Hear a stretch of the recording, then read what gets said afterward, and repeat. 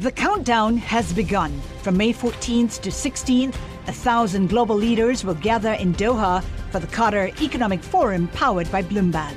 Join heads of state, influential ministers, and leading CEOs to make new connections, gain unique insights, and uncover valuable opportunities in one of the world's most rapidly rising regions.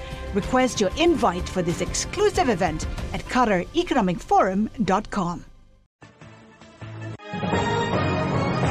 Global business news 24 hours a day at Bloomberg.com, the Radio Plus mobile app, and on your radio. This is a Bloomberg Business Flash. From Bloomberg World headquarters, I'm Charlie Pellet. Stocks continue to trade near records. The S&P 500 index heading toward a fifth week of gains. Equities are rebounding as some of the week's best performers are among the biggest contributors to today's climb. Microsoft and Biogen adding to their strongest weekly increases since at least March.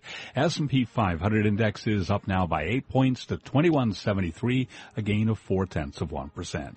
We are brought to you by Sector Spider ETFs. Why buy a single stock when you can invest in the entire sector? Visit sectorspdrs.com or call 1-866-SECTOR-ETF. Dow Industrials up 35, a gain of 0.2%. Nasdaq up 26 to 5,100, a gain of 0.5%. Gold down $7.50 the ounce to $13.23, a drop of 0.6%. I'm Charlie Pellet, and that's a Bloomberg Business Flash. You're listening to Taking Stock with Pimm Fox and Kathleen Hayes on Bloomberg Radio.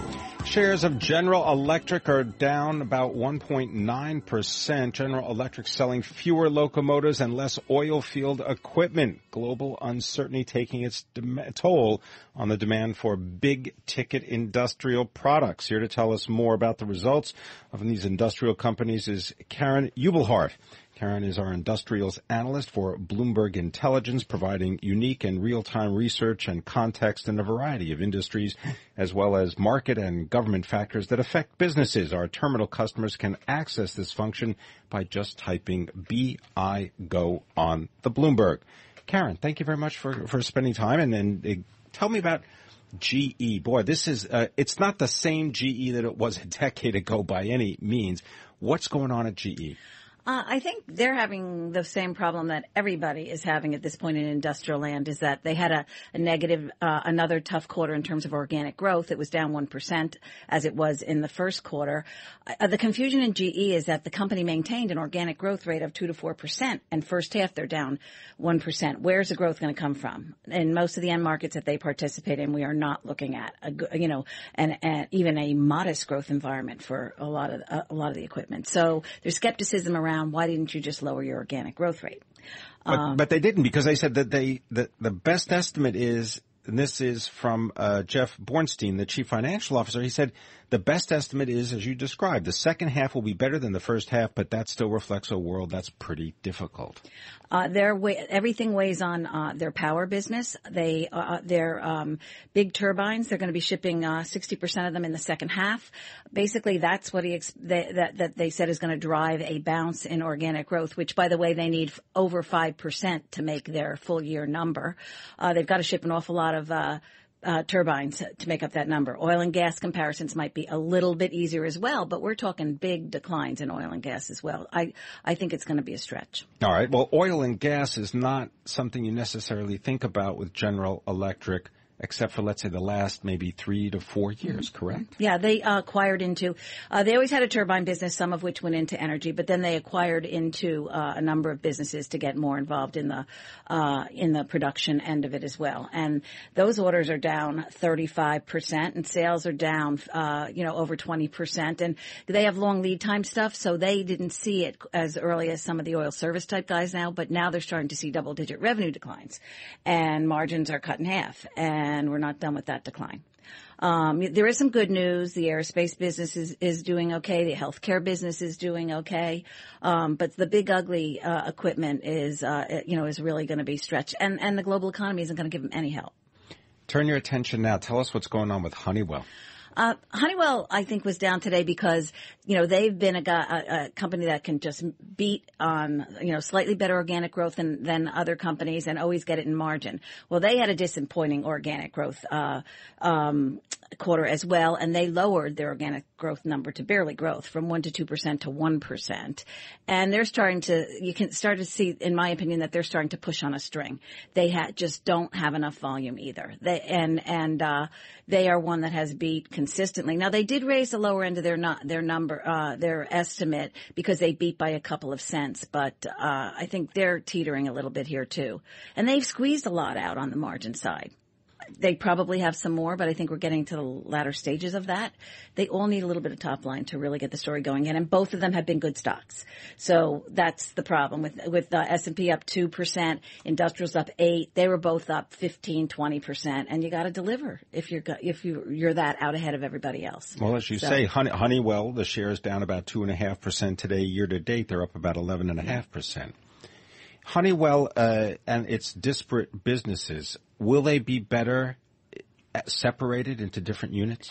Well, they just announced that they are going to split one of their businesses into 2 units. It actually was 2 units, and they folded it together. Now they're taking then it apart they put it back, again. and then they're pulling it apart again. Yeah, I mean, the theory of these companies is that diversity does lower your volatility, and in fact, that's true. I mean, look at them compared to Caterpillar, right? I mean, Caterpillar's in single, deep cyclical businesses. I think the portfolio, can fit under the, definition of a multi-industrial, but they have identified businesses they're going to grow faster, and they're going to do a lot of M&A in that. So the composition of the company may change. Aerospace may be a little bit less because they're growing in other businesses. I think the picture fits in a company that wants to have smoother, sales and earnings streams. So, well, and looking at the sales increase at Honeywell, what you're talking really about is the acquisitions that were made by that automation and control solutions unit, right? Yeah, that really helped, and they're going to do. They clearly said today, they're still not done. They've got $8 billion if they keep to buy more. That's before cash if they keep the current leverage that they have, but they can, they can leverage a little bit more too. So they're going to keep using acquisitions, I think, to help them a little bit. But Elster and some of the safety products.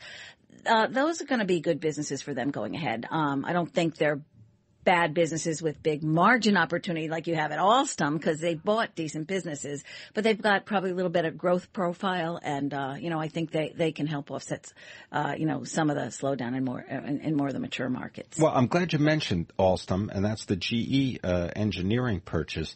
Can you give us any details about how that's working out? That's actually, on the synergy basis, they're actually a little bit ahead. They're about break even this year. They expect to get a nickel in earnings. They're doing a little better on the cost side. You really can't see it yet, but they actually, made a little bit of money net with the cost savings this quarter. I think they were expected to still lose in the second quarter and then do better in the second half. There's a lot to fix there, and GE's a good operator. I think they'll pull that off. Plus, just they have 34% of their sales are parts and service. GE's it's 43%. That's a margin opportunity just by putting some product through the GE parts service business, which is a great business. So that's almost they don't even have to fix that. They just have to, sell more parts. And then, of course, there's a lot to do internally to improve it because we know it was not a particularly well-run company. And it does fit, it does fill a niche, fill a product hole for them in that business. So I actually like the deal, and I think over time it'll pay off. I just want to note that, when we're talking about Honeywell, that the split is the home and building technology business and the safety and productivity solutions business. The description that you're offering for GE as well as Honeywell, can that be applied to all of these big industrial companies around the world? I mean, is everyone suffering the same thing? Yes. The one exception I would say is companies that have a little bit more consumer exposure are doing a little bit better. ITW has about 60% of sales tied to consumer. Illinois Tool Works. Yes, like food equipment, auto. Believe it or not, their auto aftermarket business is growing very nicely. So they're insulated a little bit from some of these heavy, deep, capital goodsy type businesses. everybody else, I mean, and their organic growth isn't terrific. It's just a little better. But this global economy, we're not getting any help anywhere. The one area in industrials that was okay is the North American construction business. And now that's starting to show signs of getting tired. The growth rate there is slowing as well. United Technologies suffering the same issues. Yes. They've got a big construction business as well with Carrier and their Otis elevator business, although that's hurt more by China than anything. But it's really hard to get excited about most of these industrial end markets. So, if you can't get excited about them, do you think that the Federal Reserve is also watching the performance of these companies in order to gauge perhaps interest rate policy? They're certainly a factor. They're all on the Fed committees that I know Honeywell they talk to regularly. But the consumer seems to be doing a little bit better. And, they're actually a bigger part of the economy. So I think as long as the consumer looks like he's getting incrementally better, they won't be quite as worried about the industrial. Danaher, Eaton, also falling into the same category. I know we're going to get the results from Danaher next week. Danaher has changed their profile so significantly by getting rid of those industrial businesses that they have a big medical healthcare component. They have some industrial businesses, but again, they're growthier, like digital printing, things like that. So they're kind of a different story. They should grow, better than these traditional multis. Eaton has had a problem with organic growth. They've got a huge electrical exposure, and they have a truck exposure, which isn't in and of itself that big, but it's down 25%.